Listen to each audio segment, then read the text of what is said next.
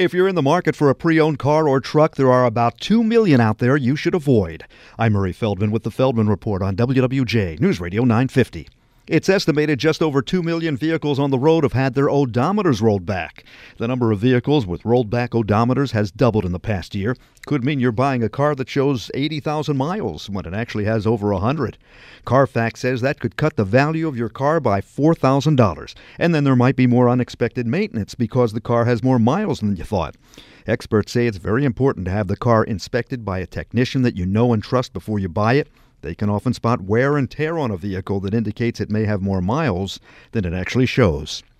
If today is typical, 11 million people age 65 and up are going to work, still in the workforce or back in the workforce after retiring. It's about 1 out of 5 people over 65, according to Pew Research. With the Feldman Report, I'm Murray Feldman, WWJ News Radio 950.